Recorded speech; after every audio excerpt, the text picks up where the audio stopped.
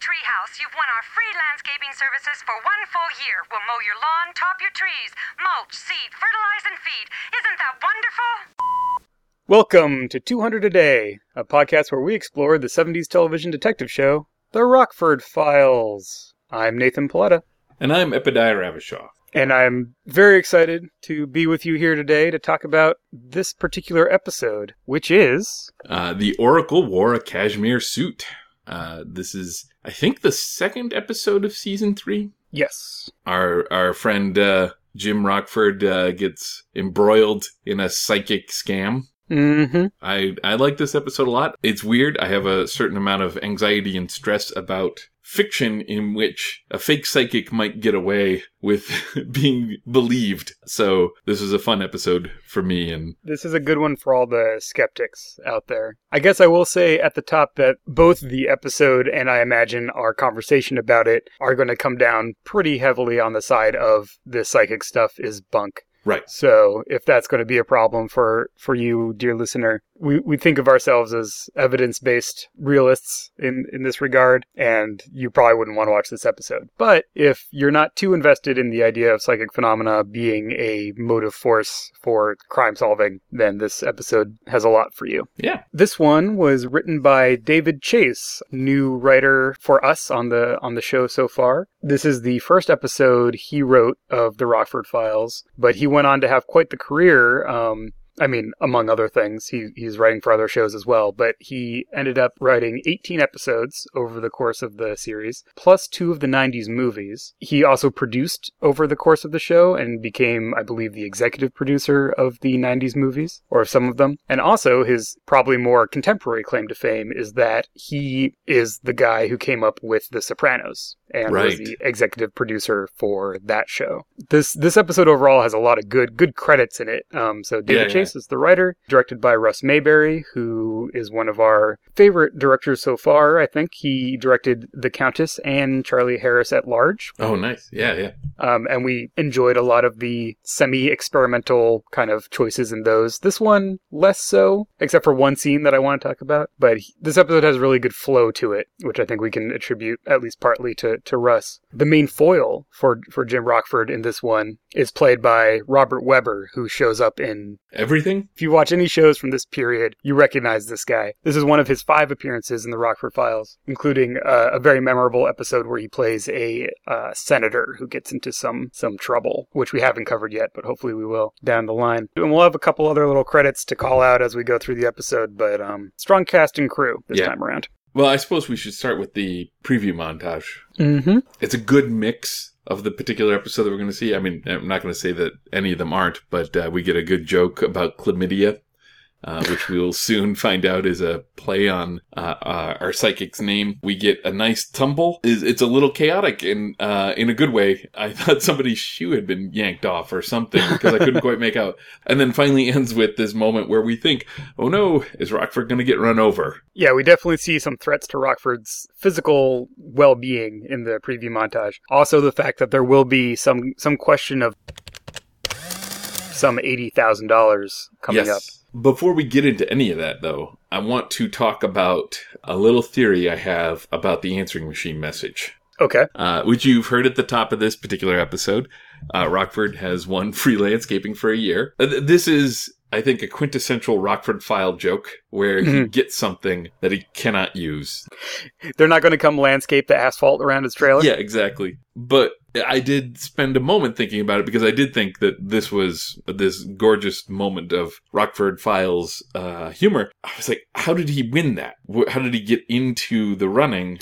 And I envisioned, like they would often have these win a free dinner or win a free something if you put your business card in something. Yeah. This is my theory. Under some false guise, he was at a landscaper's under a false guise to investigate something and drop a business card in there. Would he use his actual phone number in a fake business card? So here's my counter theory, based entirely on what you've just said.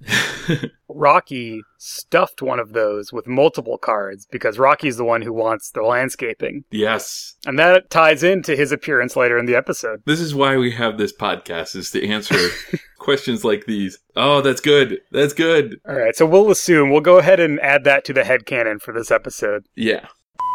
200 a Day is supported by all of our listeners, but especially our gumshoes. For this episode, we have 5 of them to thank. Thank you, Kevin Lovecraft. You can find him on the Wednesday Evening Podcast All-Stars Actual Play podcast. Visit misdirectedmark.com to find that feed, along with other gaming podcasts in the Misdirected Mark Productions network. Thank you, Lowell Francis. Check out his award-nominated blog full of insights and historical analysis of role-playing games at ageofravens.blogspot.com. Thank you to Shane Liebling and Dylan Winslow. And finally, a big thank you to Richard Haddam for his very generous support. Find him on Twitter at Richard Haddam. If you want to get a shout-out for your podcast, blog, or anything else you do, check out patreon.com/200aday and see if you want to be our newest gumshoe. So speaking of landscaping, we start off on the beach outside Jim's trailer, where there's a big to-do, bunch of machine noise waking up our good friend Jim Rockford. He clearly does not get up this early in his normal daily routine, and he confronts who we soon learn is our psychic, Roman Clementi, played by Robert Webber. Clementi and some representatives of the police are there because they're investigating a set of disappearances, and they brought him in to help them with the case because they don't have any leads. He's had some psychic vibrations. He has the pictures of the disappeared people, and they're talking to him. He's getting impressions from them. These vibrations have led them to the beach outside Rockford's trailer. He's sure that Rockford has something to do with this. As part of this little intro scene, he handles a piece of clothing that they've dug up. Some ways that this episode handles race and representation of race has not aged very well, I'd say. This is one of those moments where he handles this and says that this piece of clothing didn't belong to a Caucasian, possibly a Negro or Oriental. Your lab could prove me wrong. So that's just to say that this is some of the tone of the episode set early. He's kind of a faux intellectual. Right. These are not the ways that we refer to people today, but right. At the time, I think might be coded a little bit as an academic way of referring to someone. The specific thing here is that he's giving them information that the lab probably couldn't tell you, right? He's like, your lab could prove me wrong. There's no way that the lab is going to be able to tell the ethnicity of someone who wore a piece of clothing, right? That has been buried in sand for who knows how long. So this case is a missing persons case. Rick Richards and Allison Curry have disappeared. He's sure that they'll be found near a body of water, and that Allison Curry has contact lenses or will be missing a contact lens once they're found. So he has this whole patter about all this stuff, and Rockford, standing there in his bathrobe, is just smirking and rolling his eyes through the entire interaction. It's nearly 6 a.m., as Rockford points out, and he's been woken up. He's pulled from his sleep, and this reminds me of the episode we saw where Rockford just couldn't sleep. Charlie Harris at large. The way the scene opens with Rockford in bed, too peaceful not to disturb him. Even if they were there for legitimate reasons, he was going to be angry and upset with them. The psychic just is like just a bit too far, and we get a lot of amazing facial expressions out of James Gardner here. Yeah, we're going to be seeing throughout this whole episode amazing facial expressions and body language from pretty much everyone in it. We'll call out particularly great examples, but it is a case of there's a lot of joy in watching this episode for the portrayals in addition to finding out the story. In particular here, Rockford just full-on smirks when Clementi says, "You've probably heard of me." Yes. They have an awkward handshake.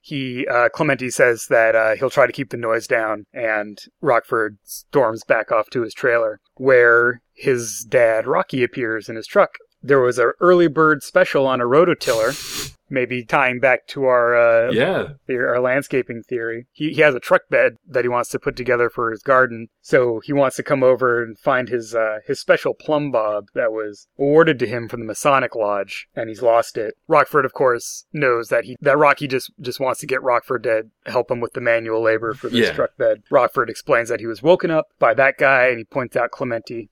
Rocky, I think in a moment that shows exactly how this episode wants Clementi to be positioned. Right. Rocky says, "I've seen that guy on Carson. He's stuffed fuller of beans than a cheap burrito."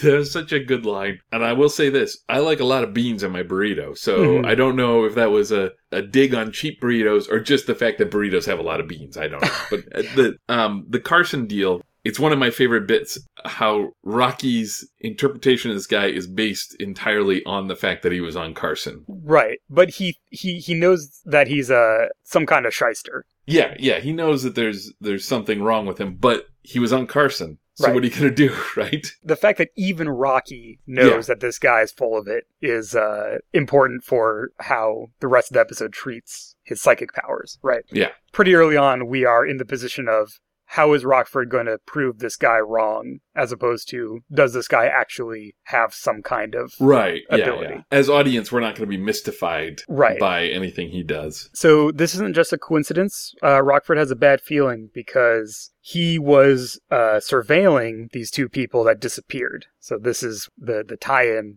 happens to get the plot moving. He has a surveillance job, followed them for a couple days, they disappeared, he couldn't pick them back up, and now Clementi's on his beach looking for them. He doesn't Right. believe in coincidences like this. And then there's a knock on the door, and our good friend Sergeant Becker, Dennis, comes in with Clementi, looking a little like he's not 100% happy with what he's doing, which is a really good facial expression that he has a lot of the time. Oh, so good. He has to ask Jim what he knows about this disappearance, because Clementi says that he knows that Rockford knows something. Just before that happened, was Rockford... He was going to go investigate it somehow. Yeah, he right? said he was going to go sniff around, and then before Right. he could actually go anywhere, they knocked at his door. There's going to become, in this episode, a reoccurring motif where Clementi just beats Rockford to the cops each time. You know, and that's how he sort of solidifies his arguments. Mm-hmm. He gets to present them before Rockford can tell them what's actually happening. A line at the end of this conversation is Dennis asks Rockford, how did he know that you were on this case? Because only me and you knew that.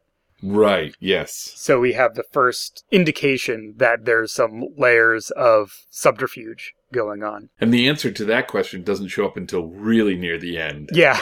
And I get irrationally upset not with the answer itself, but the thing behind the answer. I for some reason, I'm just like, that is the villain of this episode. Oh, well, we'll get into that when we get there. Cut to police headquarters in one of our familiar interview rooms. Rockford is giving his statement. Beth is there with him, his lawyer and friend, sometime more than friend. She has a small but important role in this episode. We are also in the presence of Lieutenant Deal. Oh, is it Deal? I think it's Chapman. Oh, you're right, it is Chapman. Does Deal come later, or is it Chapman the whole time? No, it's Chapman the whole time. So let's talk about Deal and Chapman for a second, if we can. Okay. I do have trouble keeping those two apart, but I feel, and maybe I'm wrong, but I feel like Chapman is slightly more sympathetic to Rockford than Deal is. Deal definitely doesn't care for Rockford.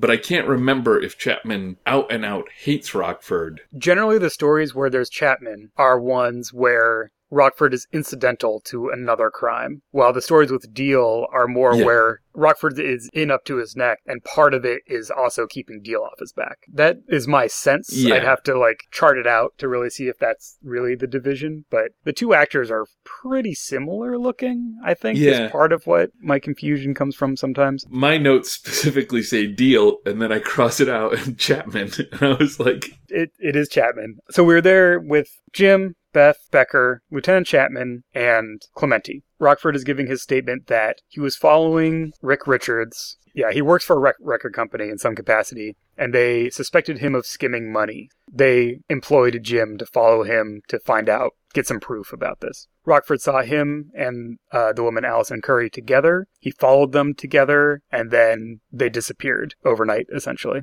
When he heard that this disappearance was being investigated, he told Dennis about it, because he wasn't going to be involved in an open police case. Right. The story was totally fine 2 days ago, but now this guy, Clementi, is coming in, and they're getting suspicious all over again, and he doesn't see why he has to be brought into it again. Beth doesn't want Clementi there, as he's not a law enforcement official, and Chapman then explains that he wants him there. He's been very helpful in other cases, including a murder case in Chicago. Oh, Chicago. I do like how, and this is the thing I've always liked about Beth, is that when it comes to the law, she is no nonsense. Mm-hmm. Like, you want her on your side. There's no reason why Clementi should be in the room, and the person out of that group that you want objecting to that is Beth. And if Beth wasn't there, then Rockford would object to it, but then the setup is Rockford versus Clementi, so you know, he can't have credibility, so you have the character of Beth present that.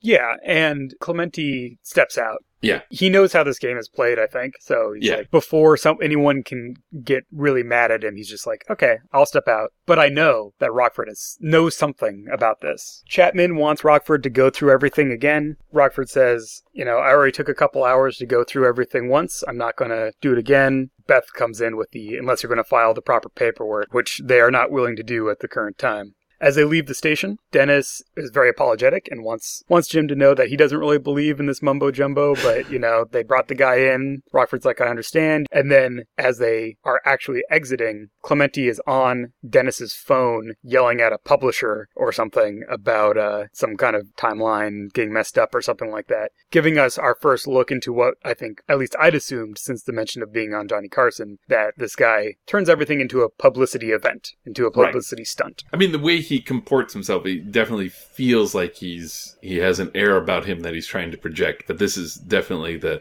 hard evidence that he's going to try and make money off of the publicity he makes out of this case. Beth offers to buy lunch for Rockford, which is great, but Rockford can't take her up on it. He's already running late because they've wasted so much of his time, and he has a gig. He's trying to track someone down who disappeared in Topanga. So both of us are frustrated by this because there's no exchange of money. Mm-hmm. And there's no lunch. We have a brief sequence where Rockford goes to Topanga, trying to track down this missing person. There's a little questioning montage. But the important thing here is that when he gets back in his car to leave, he sits on his sunglasses. Yes. I remember the first time that I saw this episode going, why would Rockford sit on his sunglasses? He would never forget that he left his sunglasses on the seat. I had this visceral reaction to something is wrong. Jim Rockford does not sit on his own sunglasses in his own car. I can't remember if there's a musical sting. Womp womp. Yeah, I think that there is one. It definitely is. It's something that could roll off as just Rockford's having a bad day, and this is just how bad it's getting. And it works on that level, but then it turns out it has significance later. So my initial reaction was right. Trust your instincts. Rockford returns to his client who hired him to find her brother. Mm-hmm. But he doesn't think that her brother was ever in Topanga. She's very chill as she's like, oh, well, thank you for trying. Yeah. But she does pay him.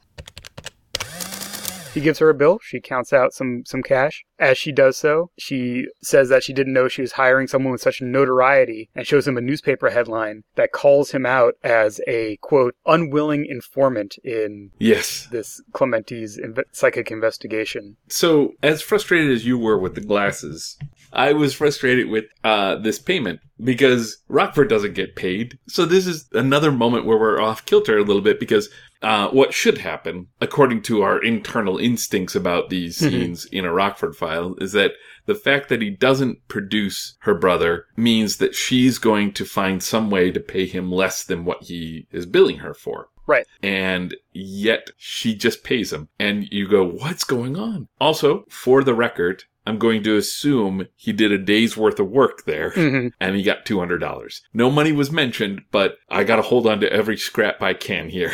And again, like the glasses, initial reaction ends up being confirmed later. Yeah. As we will see. Well, after that hard and semi-frustrating day's work, even though he did get paid, Rockford returns to his trailer, where he immediately gets jumped by 3 guys waiting for him inside the trailer. Yes. So he gets jumped, he gets kind of knocked out, and then the camera is at his perspective as he comes to, staring directly into the cast on the leg of one of his assailants. This brings me to Chicken Little is a Little Chicken, where the second mob boss, his arm's in a cast. It's such a great detail, and it was, I don't know, maybe I missed it, but I don't think it's actually necessary to the story at all. No. It just makes you pay attention to that character. Here's a guy who's come with his friends to jump Rockford, even though his leg is in a cast. That's a great detail. But I will say that I think he ends up with more memorable details than he needs. Right, okay, yeah. But at the very least, it is a great visual moment where Rockford, wakes up from getting jumped and sees a cast in front of his face. Yeah. It's good. This guy is obviously Latino. He kind of speaks like a mix of Spanish, Spanglish, and semi-accented English. He's extremely wet. I think he's meant to be like perspiring. Yeah. I think he's got the DTs or something. He's going through withdrawal. Yeah, and he has this like shark tooth earring that is extremely noticeable. So this is another kind of element in this particular episode that I feel like maybe hasn't aged super well, because I think there's a lot of racialized visualization on this character that isn't on other characters. Here is the druggy Mexican guy. He's threatening Rockford in Spanish when he can speak perfectly fine English, and there doesn't seem to be any reason to assume Rockford would understand Spanish. They just want to establish that he's Hispanic. It's a little weird. Now, this isn't the guy with the broken leg, though. No, that's right? It's the same guy. Oh, no, he has the broken leg and the earring. All right, yeah, no, this guy has too many details. Because he's sitting down, he starts like doing the drumming also. In my head, I split him into two different characters. I don't know, maybe we're having a Berenstein moment, so you'll have to go watch the episode for yourself and tell us how many characters are in this scene. Yes. But the actor, Pepe Serna, was all over the place at this time. He's in tons of stuff in the 70s through today. But he had a pretty major role in Scarface. I haven't seen Scarface in a long time. But he was the character that I think was like a buddy with the main guy with Scarface, and got chopped up by the chainsaw. If you're like me and you remember Red Dawn, I think he's the dad that screams, "Avenge me." I know he's in Red Dawn. I just can't remember if he is the dad who's... He's in Buckaroo Banzai. I think he's one of the crew. Like, I think he's one of the band. He's in a lot of interesting things. He's also a fine artist and has received a number of awards for being a Hispanic actor and artist over the years and stuff. So Pepe Serna, doing a great job. A little over-racialized in this episode for my taste, but he definitely inhabits the role. I'll give him that. Yeah. So these guys, they're roughing up Rockford because they want their $80,000. They saw Clemente on TV saying that Rockford knew something about the disappearance. And these guys had given Rick, the guy who disappeared, $80,000 to score them coke. And now he's gone. The police haven't recovered the money. So someone has their money or their cocaine and they want it. Rockford obviously is denying that he knows anything about ADGs, which is true as far as we know. That we learned the character's name is Ray Ochoa. That's when Ray starts like drumming on the table, and the other two guys who are blonde and just look like California surfers. Yeah. One of the guys starts wrapping a chain around his wrist. The shark tooth earring, I think that in hints of what will become Point Break. Like they're surf villains. This is a great scene for Rockford under pressure. He's in a chokehold the whole time, and he's still mouthing off to him in just classic. It's a fun scene to watch. Rockford manages to find his opening and gives one a sucker kick. He kicks one of the guys on the instep, which sends all four of them brawling outside of the trailer to where a beach patrol car is patrolling and sees them and announces like, "Hey, who's over there?" So the goons yell and their escape car drives up. We see Ray come out hobbling on the one leg here. So I think that's what pulls it together for me. And they drive off after giving Rockford a couple good gut sinkers, as he refers to them. Oh, such good language. I really like the way he cleared the room. Yeah. In this fight, because he's not Steven Seagal. It's not choreographed, but it's practiced. Mm-hmm. He's a brawler, and he was probably spending that whole time figuring out how he's going to create the smallest opening for him to tumble out, like get out of the room, figure out what's going to happen next. Right. When that happens. He doesn't knock everyone unconscious and walk out John Wick style. Yeah, he takes a small advantage that he can find and then just keeps pushing it until something happens. Yeah. He's just lucky that someone was there, though. Yeah. So he scares them off, and we cut to short scene in Beth's apartment, one of our favorite locations. Yes. He's obviously told her what happened, and she clarifies for us as the audience, now you have to go to the cops, because now you know something that they don't. Because the cops don't know anything about this money. It hasn't come up before. Yeah. So she wants him to tell Dennis. This is very important for the narrative of the episode. Rockford knows something about the case. first. Yes. All right, next scene. Rockford and Beth have gone down to the police station to tell Dennis about this. But before Rockford can tell Dennis, Dennis tells Rockford, hold on, we're super busy, I'm slammed. Clementi woke up with new knowledge about the case. He says there's hard drugs involved. And there's a moment where Beth and Rockford just like look at each other like, how did he know? Yeah. And then Clementi's giving a press conference down the hall where he's saying, I see $80 or maybe $85,000. I'm sure that that's relevant to this case. Dennis also says that they followed up on his insight and that Rick Richards' secretary ID'd some known drug runners coming and talking to him, just as part of his work calendar. And so this idea seems credible. Once the two of them are back looking at each other, Beth's like, how could he possibly know about this? Because this is the first of what you were talking about, where Clementi comes and publicly says, here are these things about the case that Rockford learned. Yes. I really enjoy the half-hearted attempt to explain what's happening, right? Because they're lost as to why he does, but they're not ready to give up and admit that he has ESP. Mm-hmm. So they're like, it's a lucky guess. They almost go with that theory. They're like, well, it's a hunch and ESP. Those are kind of the same thing, right? And yeah, Beth even says, you can have a psychic who's not a fraud, right? Right, yeah. That's possible, right? Clementi ends this press conference saying that they've recovered a car, found bloody, and that he's going to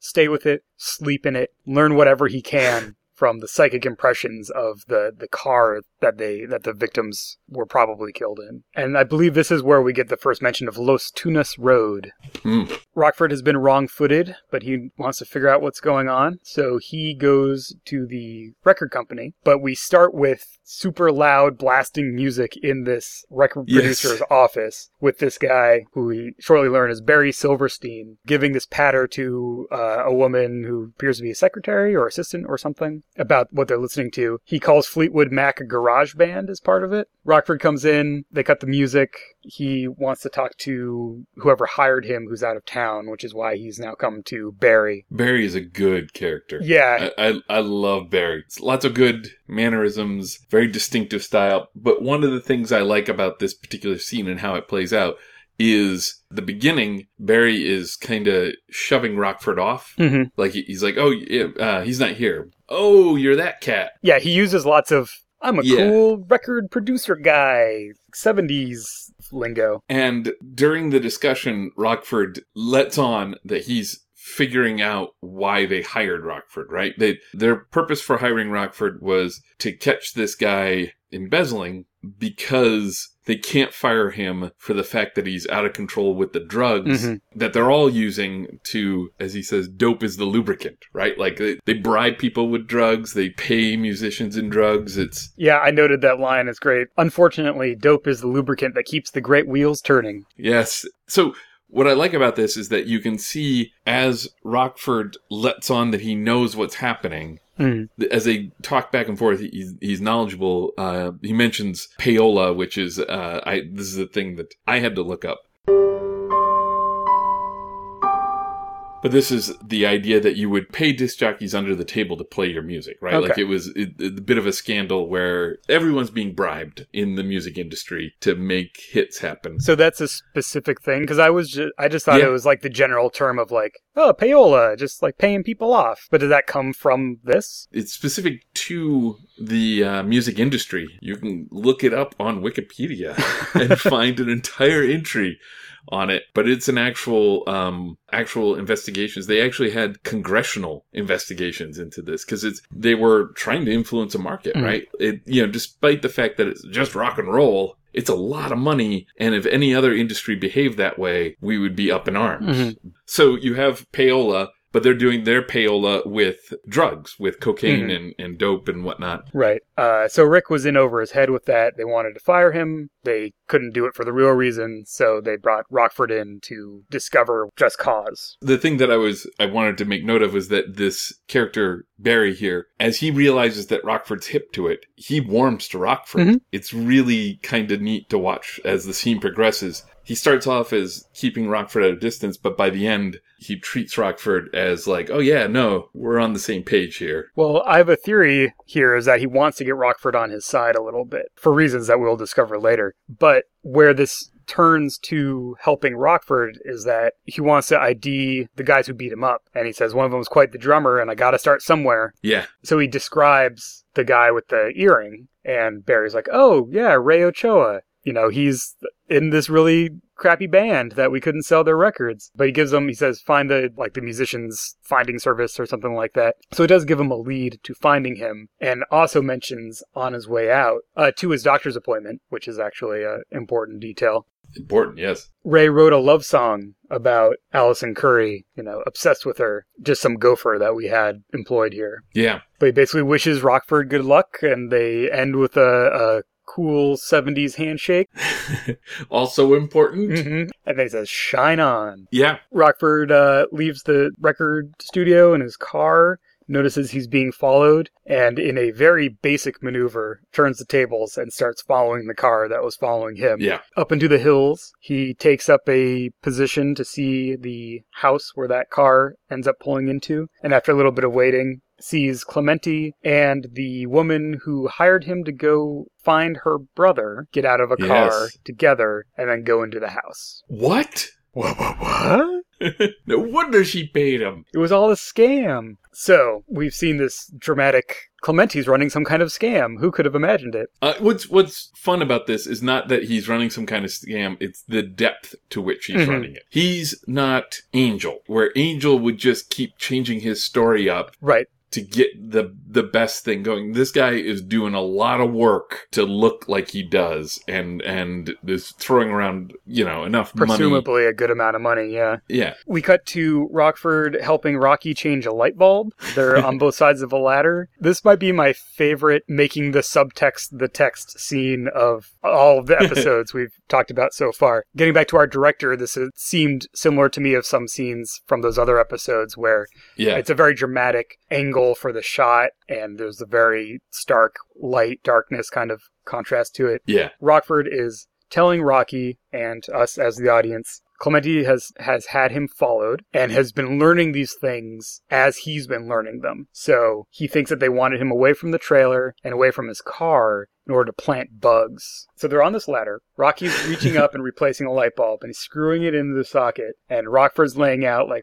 they wanted me away from my trailer. They sent me up to Topanga for no reason. And he literally says, come to think of it. And that's when Rocky turns in the light and it turns on. So just the light bulb literally goes on over Rockford's head. Oh, it's so silly and yet so satisfying. Yeah. It's cheesy and I love it. It's one of those things where you lay the groundwork and the audience knows that it's coming or they can see it coming if they're paying attention. And it's satisfying when it does because you're just like... If it hadn't happened, I wouldn't have noticed. They would have just been talking on a ladder. Yeah. But since it happened, it made it obvious and satisfying. But yeah, so Rockford, come to think of it, climbs down the ladder, goes and checks his car, and sure enough, finds a bug that was set in his car. And so that's why his glasses were not where they usually are, because the guy who put the bug in his car moved them and then forgot to move them back. So you mentioned subtext. I want to talk a little bit about the subtext of this here. It's easy to read in the way he's reaching up underneath the dash of his car, moving the steering wheel so he can do it. I thought of this as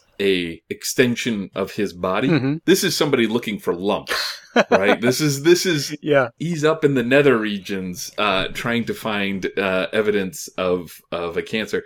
I don't know. I like the fact that he would know that there's a bug there, that he would find something and be like, that doesn't belong under the dash of my car. Because I would not be able to do that. Yeah, he just finds it by feel and just pulls out this box with all these wires coming out. Yeah, these aren't, Mission Impossible little tiny devices. Like, these are what the actual thing would have been, which is like a big clunky box full of electronics. It's good. And now we have kind of definitive proof that Clementi is, as he says, using him as a stalking horse. Yes. Oh, that's another one. He says what the politicians call a stalking horse. That is when somebody underneath the politician goes and sort of puts forth policy before the politician does to kind of test the waters. My favorite example in recent times of this is, I feel, I mean, I got no evidence here, but is Joe Biden saying, well, of course, same-sex marriage is okay. Mm-hmm. And all of the nation suddenly going, yes, of course it is. Even though when Obama was running for election there, he was really, hedging about all of that. And then Biden just said, yeah, of course. Biden, in his position of vice president, is able to do that. And then if all of America was like, no, then the administration could have pulled back and said, Biden doesn't speak for us. That's the sort of situation that Rockford's referring to right, here. Yeah, he's being used to test the waters, to poke around. Yeah. And then Clemente's reaping the benefits without having to put himself into danger. And also making it look like he's psychic, right? Like he's just coming up with all these brilliant insights through the power of psychic vibrations. So Rockford wants to talk to Clemente about this. He tracks him down at a garage where we have a little voiceover inventory of the investigation of this car that was found at Las Tunas Road. The fingerprints are all of the two people who disappeared. The jack and the wrench, the tire iron, are missing, but the spare tire is still there, so it wasn't changed. Those pieces are just gone. But this scene has a lot going on. Yes. I'll go through it quick, and then we can go into what you find the most interesting. Rockford comes in. He's very snarky. He wants to talk to Clemente alone. There's this minor character who's doing the actual investigation. So this character is played by James Hong. Yes. Listeners may know from Big Trouble in Little China, among other things. A long and illustrious career, including being a filmmaker in his own rights. But yeah, Lo Pan, the villain from Big Trouble in Little China. Yeah, so he's this kind of CSI-style guy. He has this line where he says, we're just doing this big job for Interpol, and we're all exhausted and doing the best we can. I think the implication here, it's not really stated, but my read was that this is a crew of people that Clemente pays to look like they're investigating something. Right. That's a good question, because because he gets miffed, and when Rockford starts giving him crap, he gets miffed, and he's like, I'll bill you for our time, and stalks off with his clipboard. There's two ways I think you can read that. One, as you say, is that this is possibly more theatrics, or it could be that they're just freelance forensics experts, and that they're not particularly good. Right. He's just saving money by whoever he's hiring. He's clearly not a professional who's going to be giving a bunch of evidence that we're going to need to know later. He's kind of here just to be a foil for Rockford to bounce off of here. Because Rockford observes that there's these big scratches on the bumper. Looks like something was pried off, something heavy, probably something heavier than a bicycle rack, maybe a motorcycle rack. And then he makes some other plausible explanations for things about the car that make our investigator look like a doofus. Rockford pulls Clemente aside and is like, we're going to talk. Now I know that you're a fraud. Right. I figured out that you hired this PI, Roland Foote, to follow me, and that's how you know where I've been going and when I'm away from my trailer. I found the bug in my car. There's bugs in my trailer. I think that you have an informant at the police department, which is how you keep knowing about internal police department things. And then you're telling the media about me to get the criminals on my case, so that you can swoop in, go on the lecture circuit about the successful case that you've solved. And I'm the one who, I think he says, and then I need a plumber to feed me my lunch. Yes. Clemente denies everything, says that Rockford, he's a disbeliever. That's why he isn't seeing the benefits of what Clemente does. Rockford is extremely angry. He does do the lifting his fist thing, and he basically threatens Clemente and is like, you're going to come with me now to figure this out. And that's the end of the scene. But yeah, packed into that are a lot of kind of little things. Right. Okay, so I got two favorite bits to the scene. One of them is that I just an absolute appreciation for how difficult these sorts of scenes are, where one character is absolutely in the right and is forcibly and directly confronting the other character with their falsehoods, and the other character is not breaking underneath it. He's maintaining that he's a psychic. He's not backpedaling as swiftly as, say, Angel would. Well, he doesn't really backpedal, right? Right. He has an answer for everything, and it's very smooth and it's well done, and he doesn't seem flustered by the fact that, I mean, he does seem flustered. He doesn't seem as flustered as perhaps you would hope as Rockford. He's ready to deal with this, probably because he has dealt with this. You get the feeling that he has a set of contingencies for when someone comes in to kind of bust his operation. Yeah, he maintains kind of an aloof authority in the situation that would otherwise be hard to do, and because he does it, even though there's no other audience except for us, you feel, or at least I did, this sort of desperate grind where Rockford's like, you're not going to win him through truth and logic. Right. You're not going to, and that's great. I think that's a well done scene, and it's a hard scene to do, and I think they did that really well. And then the other thing that I've mentioned this a few times in the past. It's the swell spoon, which is from Red Harvest, which inspired a bunch of things that we know, like Yojimbo and Fistful of Dollars and all that.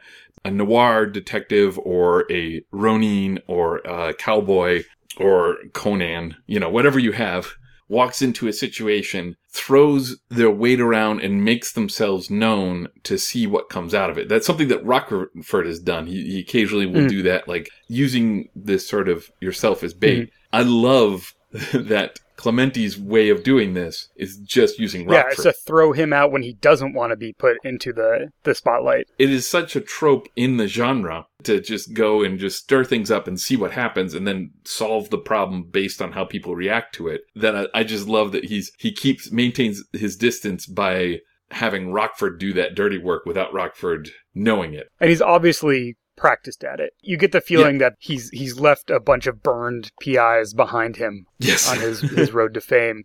Well, from the end of the scene, we cut to Ray Ochoa slamming Clementi up against a wall and yelling at him about how he wants his money. Such a good cut. He's going crazy about this money. Rockford brings Clementi to the gang to tell them that he's a fraud and that Rockford doesn't know anything about the money. Ray, who still seems to be going through some kind of withdrawal. Even more so, I would say. He's very twitchy and wet. He calls Clementi, "You piece of chicken." Rockford does manage to break through to him with logic, though. He says, "Look, if I had $80,000 or that much cocaine, why would I be here now trying to get you off my back?" Right. Ray sees the logic, but then Ray wants the cash and Clementi's flash watch because he wants to get something out of it. Yes. Clementi is a consummate coward here. He does ask if he can keep some cash for emergencies. Rockford just kind of watches while Ray takes all of his money. Rockford does ask Ray about Allison Curry, and we get another element to the mystery. Allison wasn't just his girl, that she was everybody's girl at the record studio, and that Barry Silverstein went crazy when she left him and ended up going out with Rick. So we get an element of Barry wasn't totally straight with Rockford earlier. Right. I do have one question. When he asks for money for emergencies, my assumption at that point was that he didn't get it. That Ray threw his wallet back at him and that was it. But I think maybe he did give him a little money for emergencies, which we'll see in a little bit. So from here we cut to Rockford and Clementi in Rocky's truck. He's driving Rocky's truck around. Yeah. Maybe just because he's pretty sure there's no bug in it. Yeah, I think that probably is the case. And he says that we're going to go to the police and you're going to tell them everything that you just told those guys. Clementi's like, okay, fine. He kind of has this air of, okay, you win. But he says, just tell me one thing as this all comes to a close. Do you really think those gouges on the back of the bumper are significant? And Rockford gives him this, like, I'm not telling you smile, which is great. Yeah. I'm not going to give you anything. But then they stop at a stoplight and Clementi dips out of the truck, runs across the road, evades traffic, and evades Rockford, who has also tried to run after him, and then manages to duck behind some other cars and get into a cab and directs the cab to follow Rockford. Yes. So he does have some subterfuge skills, this Clementi. It's not just a little con that he's doing here. He's practiced. Rockford goes ahead, now that Clementi's not with him anymore, apparently decides to go ahead and try and suss out some of the actual mystery. This is an interesting episode structurally because we have two concurrent mysteries. We have what happened to Rick and Allison. They disappeared, and we all assume that they've been murdered, but we don't actually know. Yeah. So there's that mystery, which is what the police are actually investigating. And then we have the mystery of how is Clementi keeping ahead of Rockford? So we're kind of well on our way to solving that mystery. We kind of have figured out his methods, and now it's a matter of executing on turning the tables on him somehow. As Rockford viewers, we imagine that's where that's going, or at least I do. Yeah.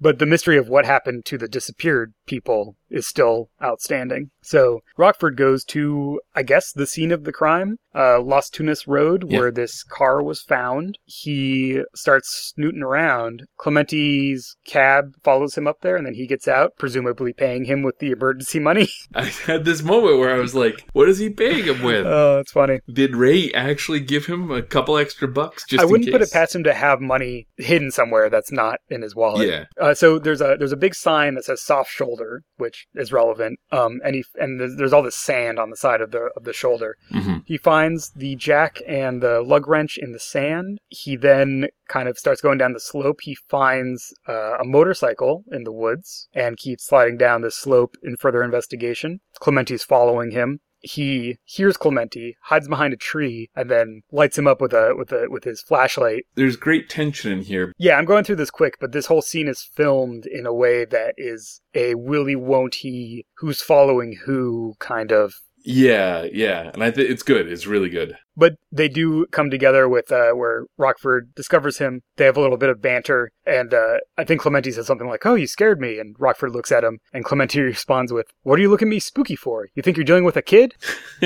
Good lines. And he's like, "That's amazing. You found all this just from those scratches on the bumper?" He seems genuinely impressed with Rockford's investigative skill. There's hints of that, I think, throughout the episode, that he has picked Rockford as a fall guy, and Rockford foils him from time to time, and you could see his respect for him kind of grow. And it's also helpful that respect for him may be able to sweeten Rockford's disposition towards him, and he might be able to get some information out of him. So there's this, it's kind of a nice complex character growth. Not character, relationship growth. There's kind of a juicy question of how much is he playing Rockford and how much is he genuinely respectful of his skills and his, what he brings to the table. That said, sure enough, we see 2 sets of feet sticking out of the bushes. They have found the bodies of these 2 poor people who were murdered, and they turn to go back up the slope. And this is kind of a weird moment. Clementi is climbing, then he falls, and he just rolls back down the slope. Rockford goes and looks at him, and then just turns around and leaves him there.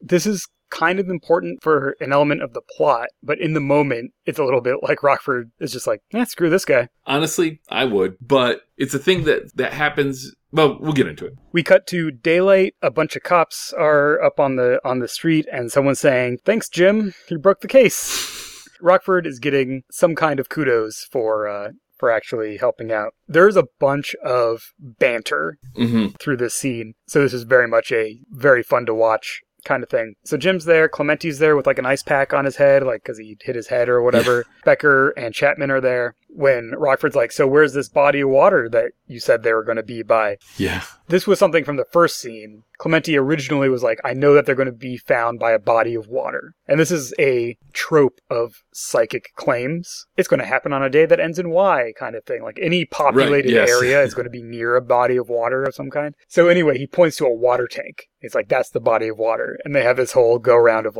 "That's not a body of water. What would you define as? How much water do you need? Yeah. How many gallons would you say a body of water is?" And it's fun that even Chapman gets into it. I would say about more than 50,000. Chapman also warns everyone about how there's a bunch of poison oak. And everyone's like, poison oak. Yes. Rockford points out that the body of water prediction is one that can't go wrong. And that's when Clementi turns and starts accusing Rockford of all these things. He does this very skillful fact judo to start casting aspersions on Rockford because Rockford started calling him a fraud. Probably not fact judo. It's probably fact aikido. That's true. He does mention that he is a master of aikido earlier in the episode. Yes. So, he says he was following Rockford. He saw him go straight to the bodies without even searching. He has poison oak on his neck. Rockford's been scratching his neck. He has a red, inflamed area. He certainly didn't pick that up overnight. Where did that come from? This is great because the diagnosis of it is from Becker. I love Becker's physicality.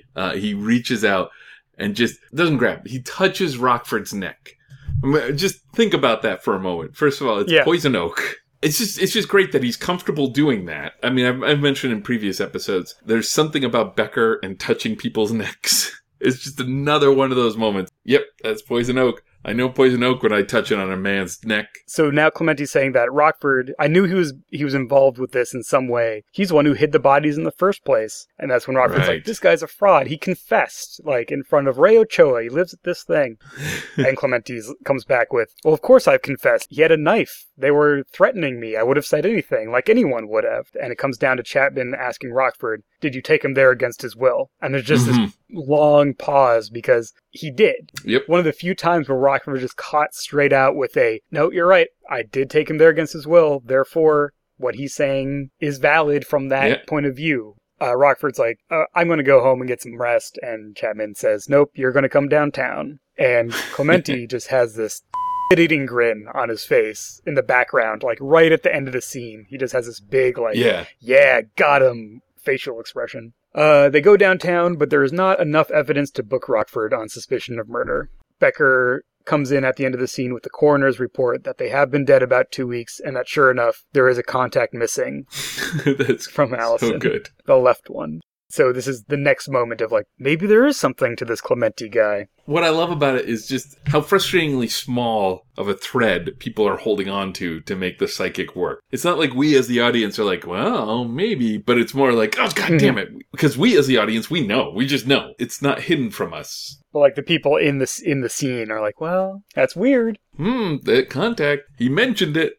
So Rockford's going around with Beth trying to figure out where he's been, where he could possibly have gotten poison oak. Because he thinks maybe it was when he shook Clementi's hand, but Clementi doesn't have it. Right. And there's only one spot where he's even been around like nature in the last month, and there's no poison oak there. There's a great Rockford-Beth moment here where, she points out that you need to have physical contact with it. She's like, well, have you been in physical contact with anyone? The implication that Rockford picks up is that she's wondering if he's slept with someone who has poison oak. But she's like, I'm not looking for salacious details. I just want to know. Like maybe you borrowed someone's clothes or shook someone's hand. Yeah, exactly. Beth is like, no, we're trying to solve this. We're trying to keep you out of prison. But talking about the handshake reminds him of, he's like, who have I shook hands with? Then he remembers about the doctor. Yeah. He connects these dots like, oh, the other person I've shook hands with is Silverstein. He has a little bit of patter about it and ends with shine on. Mm-hmm. So we cut to the parking garage or basement of a club or something. Rockford is waiting for Barry to come out. He's tracked him down from breaking into his office and looking at his social calendar. Barry is apparently late for Yoko's birthday party.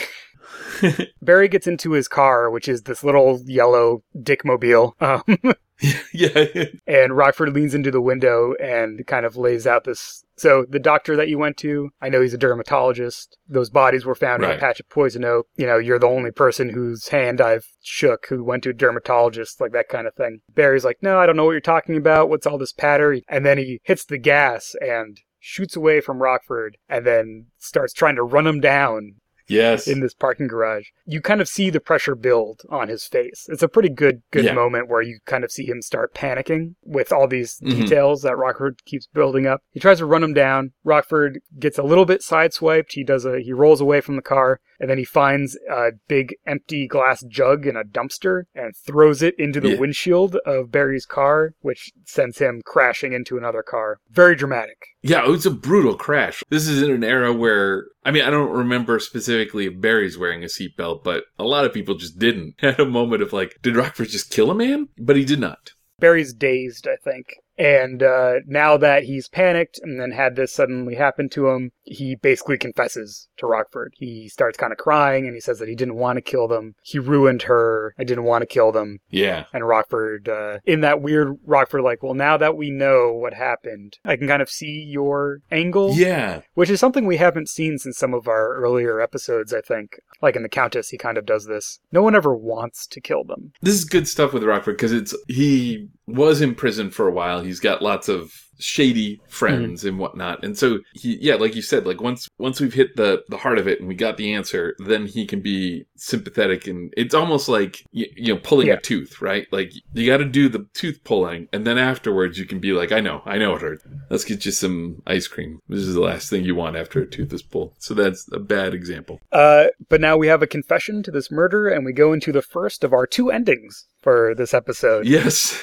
Which is delivered by the device of Rockford, Rocky, and Beth are in Rockford's trailer, watching the TV where Chapman is giving a statement about it, and he lays out the whole thing. Chapman, very uncomfortable in front of the camera. That's so good. It's very good. And it's not only uncomfortable in front of the camera, but also uncomfortable with a case that I think he didn't see going this way. Yeah, they had no part in solving it. So the basic facts that they lay out from the confession, Barry was jealous of them. He got drunk. He called them to pick him up. They did. They had a drunken altercation. It escalated. He beat them to death with a golf club, which is a horrible detail. And the rest we know. And then there's a follow-up press conference with Clementi where he takes minimal credit for helping. Yeah. Rocky is scandalized that they don't even say anything about Jim, but Jim is just happy to have it all behind him. As long as they're out of my life is the line. It feels like a Rockford Files ending because it's the family gathered in the trailer to just watch a slight recap and the end. And then we get like a little button line or something. We even get the joke about the visual joke where Rocky gets a beer and walks by, and just clearly Rockford thinks he has earned that beer and it was coming to him, and it does not. But we're not quite at the end because Rockford still wants to know what happened to that $80,000. That hasn't come up. No one knows where it is. Yeah. Mm-hmm. And he thinks that Clementi knows something about it. So we cut to Rockford talking to Dennis about this $80,000. I guess it's implied, like, whether anything Silverstein said has anything to do with the money. Right. And he says that Barry said that he saw a safe deposit box key on Richard's neck. He thinks he saw, but it wasn't there on the bodies. So Rockford thinks that Clementi took it. This is where he lays out, also, this is how the contact thing happened, because Clementi was alone with the bodies when Rockford left him at the bottom of that hill. Yes. He fakes his own fainting spell to doctor the scene as much as he can. And probably took the safe deposit box key. So he thinks that Clementi took it, and Dennis is kind of like, look, it's all over, just leave it alone. And he says, you think that guy's going to leave $80,000 tax-free just sitting around? I want to nail this suede shoe hustler. But he's giving a TV interview or something. So they're off to beard the lion in his den, if you will. And that's when we get to the real villain of this piece. Oh, Casey Patterson. This whole discussion takes place inside the police department, and as soon as they leave the scene, a woman who's working there, sitting at a desk, picks up a phone. And from the moment she picks up the phone... It was her. It was her all along. Oh! And she calls the TV station and says that, tell Clementi that Casey Patterson from the police department is calling for him. Yeah, he'll want to hear from me. And I'm like... Yeah, she's been the mole all along. Not someone I recognize from other episodes, I think, just for this story. Yeah. All right, Rockford and Dennis going into the back of a TV studio as Clementi is on live TV making some final predictions about this case now that it's all been wrapped up and the culprit has been found. Yes. He sees a safe deposit box. No, it's a shoebox. No, it's a safety deposit box. Has all this patter. But before he can be confronted with the fact that he knows where this safety deposit box is by the police, yet again, one step ahead of Rockford, and he says on live TV, the branch, the number, and he thinks the money's going to be in that box. Rockford just stone-faced applauds the audacity of this man. This is ending 2.5. This is like Lord of the Rings, actually. This is ending 2. It could just end on that. Yeah, because it's the slow clap, and it's a focus on his face. It's classic Rockford Files ending, but we're not done. No, my friends. 3 months later. Yes. One of the few times that we have a big time jump in a Rockford episode. Yeah. This is more of an epilogue than anything else. But yeah, it's 3 months later. Rockford and Beth are going into a press reception and signing for Roman Clementi's new book, Crime and the Third Eye, a psychic's notebook.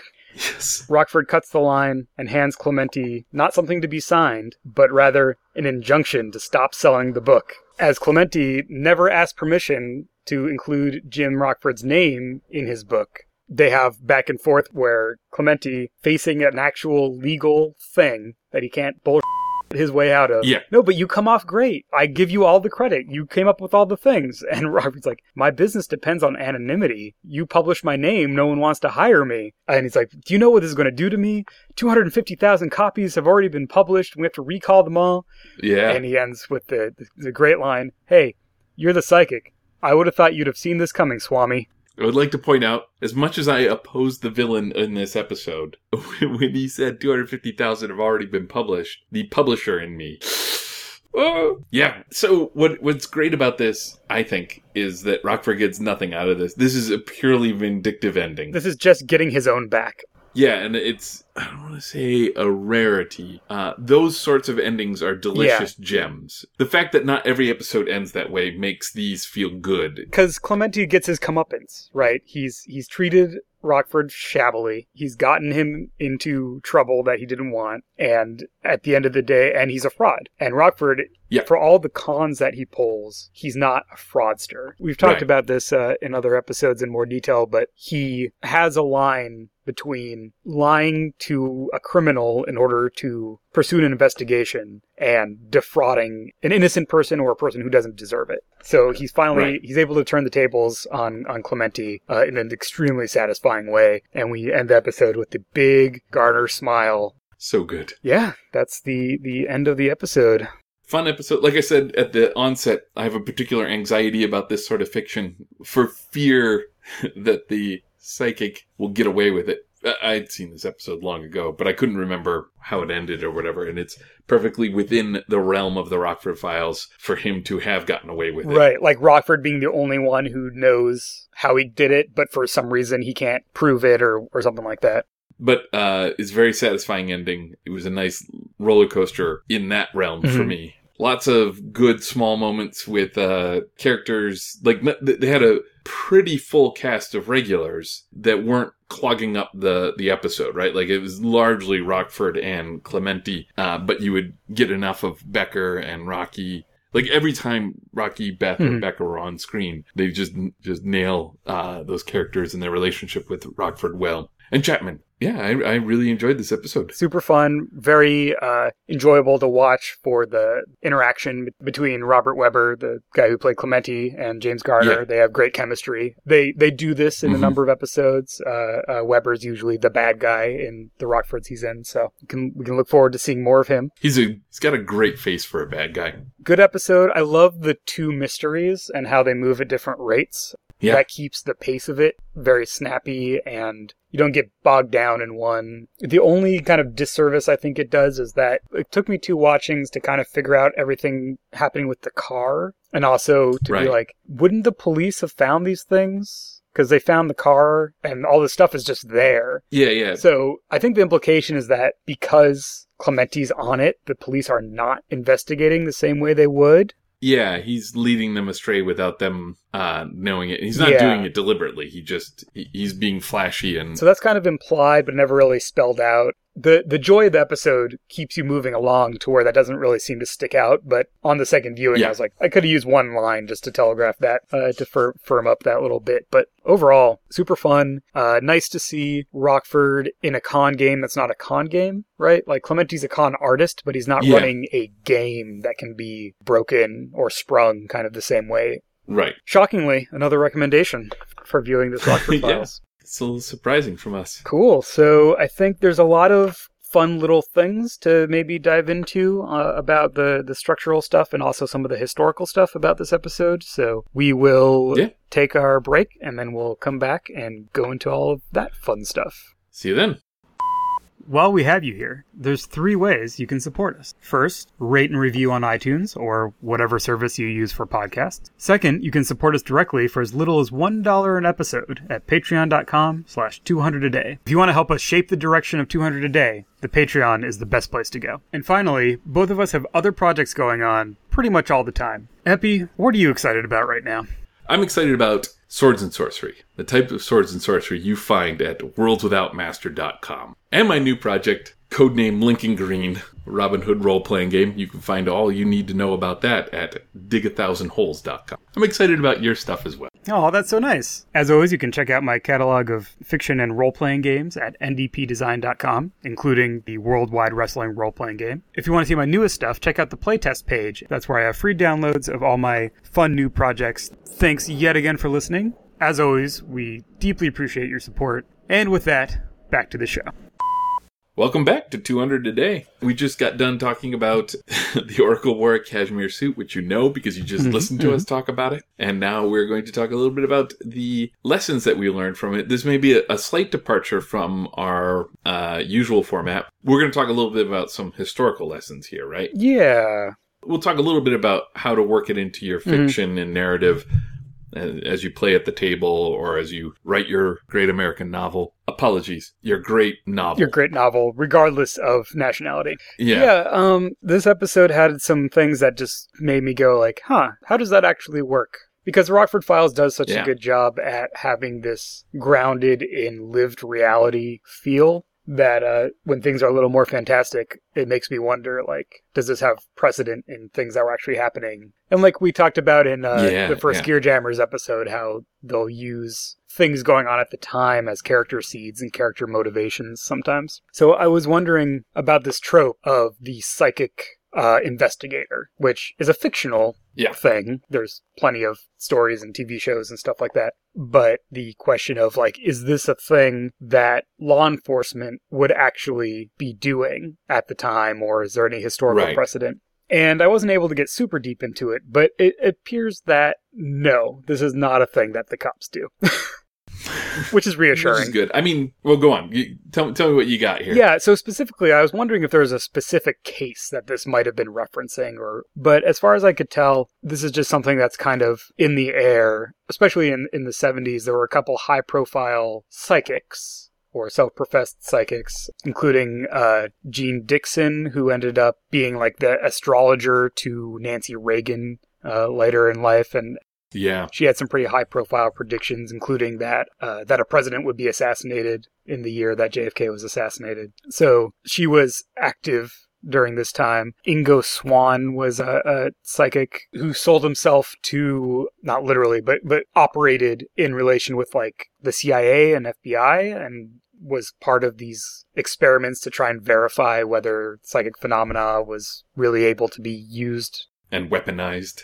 He apparently had a number of, here's a thing I can do with my psychic powers during the 70s, between 72 and 79. A more modern touch point would be a woman named Sylvia Browne, who has some pop culture, I think, relevance or knowledge. I didn't really know about her until I did the research, but it seems like, especially in the 90s, she was a big deal. I think she's probably the root of my anxiety about these sorts of stories. So that's interesting. So my question for you is how did you encounter Sylvia Browne? Because I really didn't know about her until I did some of this research. When you started on this, I typed her name into it to find out, because I remember her, but I don't remember when in my life I remember her. And I don't know how law enforcement treated her, but certainly media enjoyed the angle of having a psychic. And she was involved in cases that had to do with people who had disappeared. And she would say things like they had died when they did not. It was really frustrating to see either families fall for it or just the general public or the media just give her more attention than what is deserved when somebody's life is on the line, when it's important that we pay attention to what's happening and not get distracted by this. And that it's clearly a publicity money-making stunt for the psychic, right? Like, this is using somebody's misery to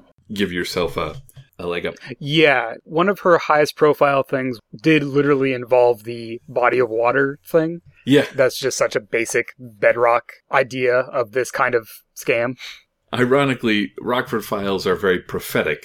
But yeah, so the official line, as far as I can tell, it varies slightly, but law enforcement doesn't hire psychics. Anyone can make a statement, and that's usually what like the sleight of hand is in reporting on these things, is that someone who says, I have psychic powers, I know what's happening in this, I have made a statement to the police to this effect. They'll take any statement, but that doesn't mean you actually know anything about the case, or that you're working with the police. Yeah, like, are they even taking it serious in any way? That's kind of the media trick, I guess, is in covering these kinds of things. Yeah. So, as it turns out, this does not seem to be rooted in any specific incident or detective or case or psychic, but I think this idea of high-profile people claiming to have some kind of ability to tap into the psyche and powers, beyond the ken of mortal man, like, it's just part of our culture. And during that era, I think it really was a part of the culture, too.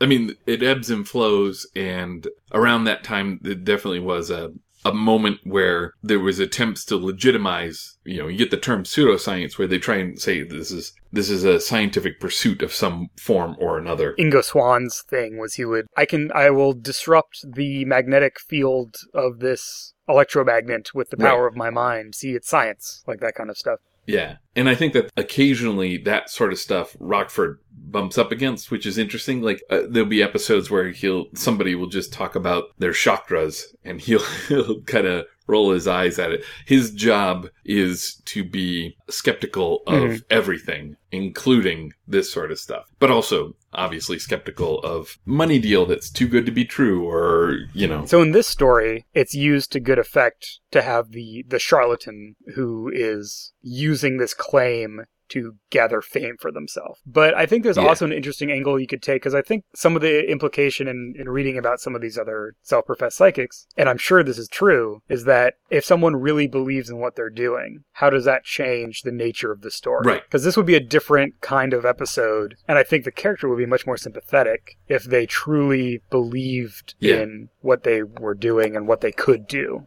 There's an interesting challenge in that. All right, so we have Clementi, who is a competent con man and a competent detective. I mean, like, he has a comment about how he and Rockford would have made a great team, and he's not lying. They would have been amazing together. So when you're doing a story like this, you want to decide who's in on it. In this story, Rockford knows the truth. Rockford's friends suspect the truth. Clementi knows the truth, and the audience knows the truth. If you change it so that Clementi believes it, he's a believer, and then I think the interesting decision to make there is whether you want the audience to know the truth. Because we talked about how this episode could have gone, instead of the tension being about Rockford finding the evidence to prove to everyone else, it's being, is he psychic or not? And that would be a different kind of story. There were a couple of those little details to keep the characters guessing about, like, how did he know that? Yeah. Maybe he does have some kind of ability that to the audience were clearly red herrings or were clearly going to be proved wrong. But those could be audience questions instead of character questions. Right. I have a personal disposition against those kinds of stories, partly because I think that very often the evidence that they are a psychic gets really tortured. Or the way it's presented gets really tortured if you're trying to keep the audience in the dark. You don't have to have a psychic involved to do this. But what I'm saying is, where you want to misdirect the audience, you end up having a bunch of characters and people behave in a way to make it seem like something is true that you'll later reveal isn't. But then once you reveal it isn't, them behaving that way makes no sense whatsoever. We've talked in a previous episode about how the Rockford Files is pretty good at this, usually, where once you learn the truth, it doesn't change how the characters would have acted because they have a different motivation. Exactly. And I think with this kind of story, that danger is really present. Right, because in this kind of story, you can't just change that and have the rest of it remain the same, right? Like, if Clementi really believes in what he's doing, then why is he hiring a private investigator? There needs to be a different reason for that. Why is that mole person in the police giving him information? That has to be different. So it requires restructuring the whole pyramid, I guess. Like, how is he getting the information? If he believes in what he knows, but Rockford is still the source of it, then that means, is there another person that's playing both of them, right? And what's their motivation? Or how do you solve that question? Right. But this episode comes down heavily enough on the side of this guy is a con man that makes it easier to sort out the motivations. And they telegraph it right from the beginning. Yeah. Which is easy. It's the Rockford Files. So, we're there through Rockford for most of it, his attitude towards them is going to be the audience's attitude towards them. In terms of constructing a game scenario with this in it, I think it's an interesting question also because you can approach it from the direction that this episode does, which is your protagonists get bound up into someone who claims that they have these powers. Yeah. And they're being used. How do they make that work? How do they turn the tables, or how do they find out the truth? You could also go from the angle of the so-called psychic being the protagonist, right? Like that could be a fun game of like, how do you keep this con rolling for whatever the character motivations are? It can be for good reasons or bad reasons, but how do you make everyone think that you have powers or you know things that other people don't know? And then it gets complicated in a world, say, where some people do and some people don't. What happens if people claim that they do, but they don't, and vice versa?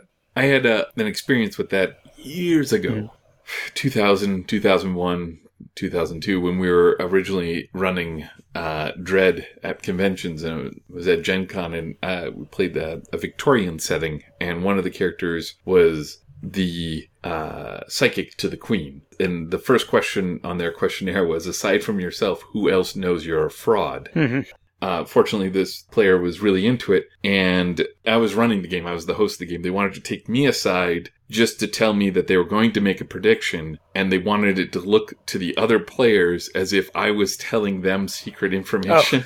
Oh. And then they'd come back to the table, and they would pull a block. In Dread, you pull blocks from a Jenga tower in order to succeed at things. So she would pull a block from the Jenga tower to imply to her other players that she succeeded at predicting the future, and then would make something up. And, they ate that up. I mean, it's a trick you can't do twice. You have now ruined this for everyone. Yeah, well, everyone listening to this particular podcast. Right. But if you have friends and you want to run Dread for them, don't let them listen to this episode until you've done that trick. And then that's fun because we're actually doing the sleight of hand, which is difficult sometimes to do at the table. The other way to do it is to say that you're doing it. Right. And letting us play to that happening. Play with that dramatic irony that your information is wrong, but I'm going to play the detective who thinks it's correct and just goes on those hunches. So, what else about this episode jumped out to you? Something about the clues, I believe. Yeah. So, there are specific moments in the episode that we talked about, the getting into his car, he breaks the glasses, and there's stuff done during that to make it really obvious that he broke his glasses. Like the Foley, the sound effects from when he sits on the glasses is something shattering, and these are just bent up. And he picks them up, and they're completely flat. Yeah. The actual glasses aren't actually broken, but they're completely flattened. Okay, so there's a balance here with clues. And this is the case with any sort of narrative, whether you're playing at the table or you're doing a show or a book or whatever.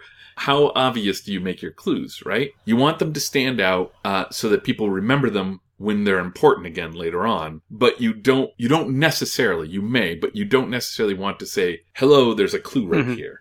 Pay attention. And what you really want to do, you want people to realize something's off, think it might be a clue, and then feel vindicated when it turns out to be a clue, which is what we just did in this episode. Yeah, so that's what this episode does well. And we talked about it with the glasses and also with when he gets paid for a case, how these stand out because they don't feel like a normal Rockford moment. Yeah. And then the episode pays off by telling us, no, you were right. That wasn't a real Rockford moment. So those moments, I feel like are, first of all, those rely, for us, the way that we are appreciating them right now, does rely on us watching a lot of the Rockford Files.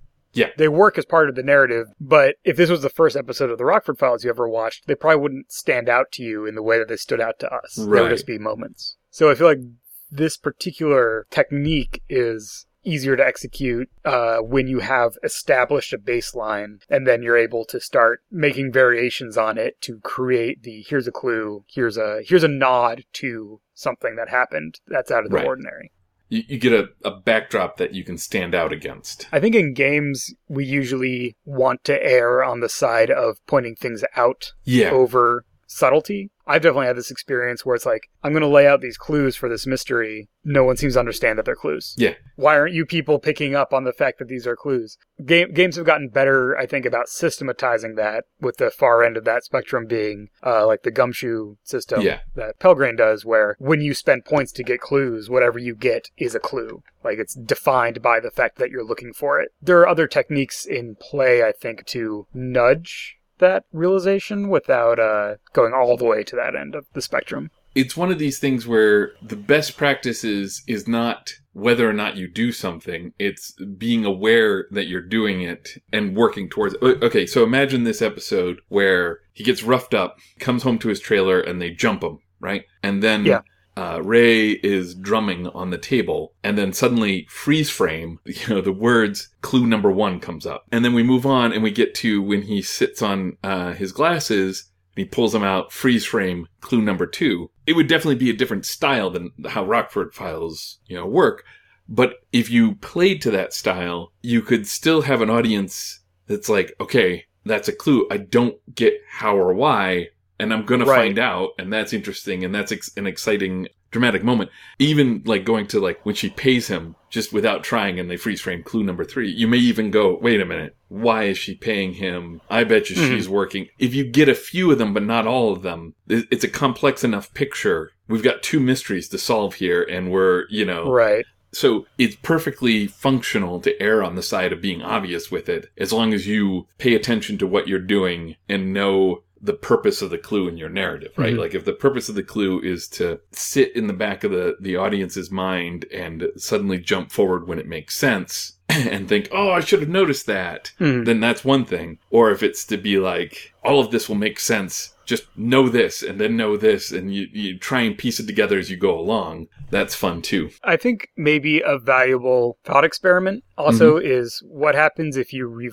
reverse the order of the cause of the clue and then the clue happening. This episode could have been filmed in such a way where you see the PI go into Rockford's car, right, and put the bug in and leave his glasses on the seat, and then in the next scene, Rockford sits on the glasses and he holds them up. Yes. That doesn't change the narrative. Like, no. the events still happen, but it does change the relationship between the audience and the show. I think we harp on this a lot, but it's because Rockford Files makes a different choice with almost every episode that we watch. Yeah. About how much information do we know, does Rockford know, and do, the villains or whoever, the causal agents know. Some episodes, we see everything, and Rockford needs to figure it out, and we're watching him run around and figure it out, and that's the joy of the show. Right. And then in this one, we're with Rockford every step of the way as he figures it out, so we're sharing in his discovery, and that's the joy of the show. So what I'm getting to here is, how does your narrative hold up if we see what happens and then the clue is revealed? Yeah. If that still holds up, then that's good, right? Like you've covered your bases. If your audience is more on top of it than you expect, you're not running into problems. Mm-hmm. And if your audience isn't as on top of it as you hope, you're not going to run into problems. Yeah, if the big payoff for the narrative is spoiled by someone figuring out all the clues ahead of time. Yeah. I mean, I guess in like detective fiction, right? Like that is kind of a genre where the writer and the audience are actually kind of sparring about kind of Agatha Christie tradition of the author is putting in clues, but part of the joy of reading it is trying to figure out the solution before you get to the end of the book. That I'm not really, I don't have a lot of authority to talk about, because when I read those, I don't try to figure them out. I just enjoy the story as I read it. Yeah, I will say that there is a phenomena where people who enjoy that sort of detective fiction will read the last few pages before they start, so that they know that it's going to a satisfying place, or that they can pay attention to what's happening. I'm not saying that that's common practice, but it's not an uncommon practice. And I think that that's interesting. That gets into some fun bits where people can engage with the product, the narrative product that you've created, in a way that you may not have anticipated. For instance, it's entirely likely that when they made the Rockford Files, they didn't expect two such as us to do a podcast that picked apart each episode with the detail that we're doing it, but it holds up. I guess a lot of what we talk about in this segment is trying to get at the roots of why does it hold up in the way that Right. it does. And in this episode, I think there's two main elements. One is that the episode is very clear about the character of Clementi. It's a very consistent character that they know what his deal is, and there's no mystery around will he, won't he, is Right. he, isn't he. The mystery is between Clementi, who's a solid character, and Rockford, who's a solid character. And then the other is that the causal chain of when you learn a clue, when the clue is revealed to be relevant, and how that act influenced the story is well thought out and tracks with all the character motivations and has its own internal coherency. Mhm. So when you discover those things, they make sense and they feel correct. And those are two things that the Rockford Files does really well, is having these solid characters. You feel like they are driving the story because they're acting like themselves. And it stands out to us when a character shows up that's like, this character is just here to be part of this story. Yeah, the few moments where that happens. So I guess those are the two strong elements in this one that we're kind of picking at. In fact, it stands out so much that, like, the fact that Ray started drumming before they tried to beat up Rockford, I was like, oh, that's just the thing that this guy does. I didn't feel like that was at odds with how Rockford... I was like, this is a character who enjoys drumming just before they beat the shit out of some guy. And then it's revealed later that he's a drummer and he's Yeah, a musician. And it's like, oh, that actually also makes sense with this character. Yeah. Those are some of the strong things from this episode. Do you have anything else? Do we want to talk a little bit about the stalking horse? Oh, sure. And I will say that my extensive knowledge of this comes entirely from Wikipedia. But apparently, where this comes from is when hunting wild birds, the hunters discover that the birds, when they're scared off by humans approaching them, are less scared by animals. So they would hide behind horses so that they could stalk up on these birds and then hunt them that way. So that plays out into the metaphor of this political usage where you sneak it before the public in a way that isn't going to scare them off right away to see if it's going to work. In a way that has fewer consequences if it fails. If this was the Clementi Files, Uh-huh. that would be the theme of this particular episode, right? Like, that would be the con that Clementi is running to solve this particular crime. By the way, I probably would watch a few episodes of Clementi Files. He's an engaging character. Yeah. I would watch more of him. Unfortunately, this character does not recur in the Rockford Files. But I think that this is an interesting trope to use. I'm trying to think about it in distinction to something like a Patsy. Yeah.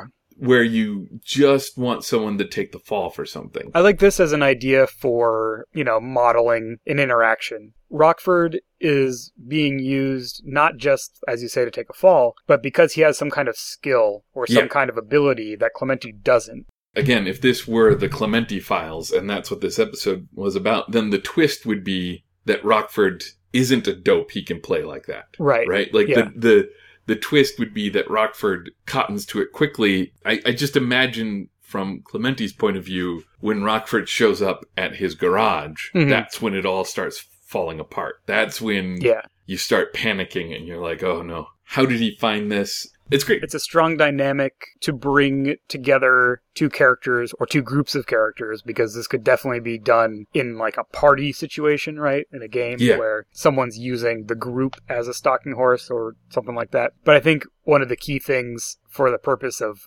narrative impact is that the two groups or the two individuals have differing skill sets. Yeah. You don't want to send the person who's basically the same as you out, because what's the point? Then it's more of a Fall Guy situation, you would imagine, or a frame or something like that. An interesting take on this would be if you had a PI that was working with Clementi who was agreeing to be the stalking horse. Mm-hmm. Somebody that would go out and do the PI work and get into trouble. Actually, you know what? Now that blah, blah, blahing about it here, it occurred to me that that's the plot of, in some ways, that's the plot of Remington Steele. The premise there is that she's a detective, but in the 80s, as a woman, she's not getting any jobs, so she invents a detective name, the manly name of Remington Steele, and at first it's just an actor playing the role.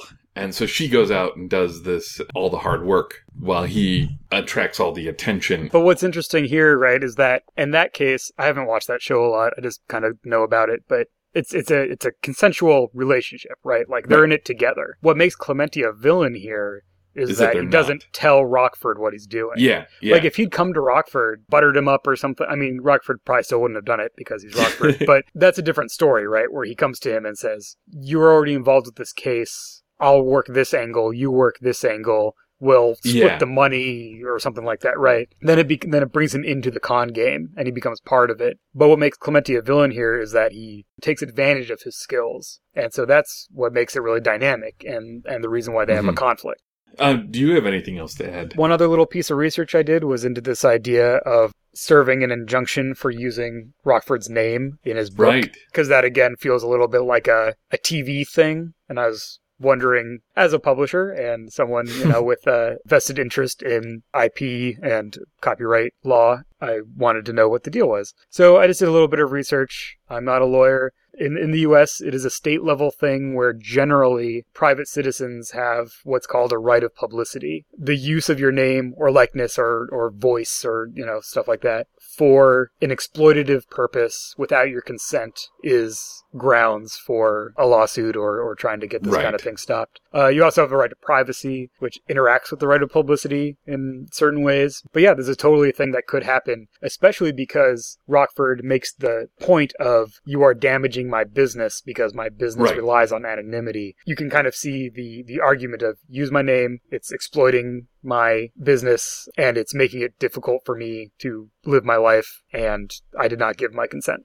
In my bookkeeping for Rockford, I have a big question mark there because I would assume, but it was not stated in the episode at all, the injunction would be accompanied with a lawsuit with damages. Like he would like to recover money that he says he would have lost because of the publicity that this incurred. I could have made this much money, but your book drove customers away. Yeah. It's not specified. Also, I think the mere fact that he's stiffed Clementi about the one thing he cares about, which is his book, I think is probably enough for him. So, psychics being hired to help out on cases, not true.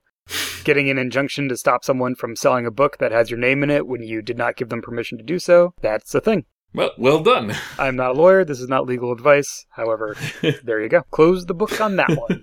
Think we earned our 200 for the day? I would agree with you. Thank you so much for listening to another episode of the podcast, and we will see you next time when we talk about another episode of the Rockford Files.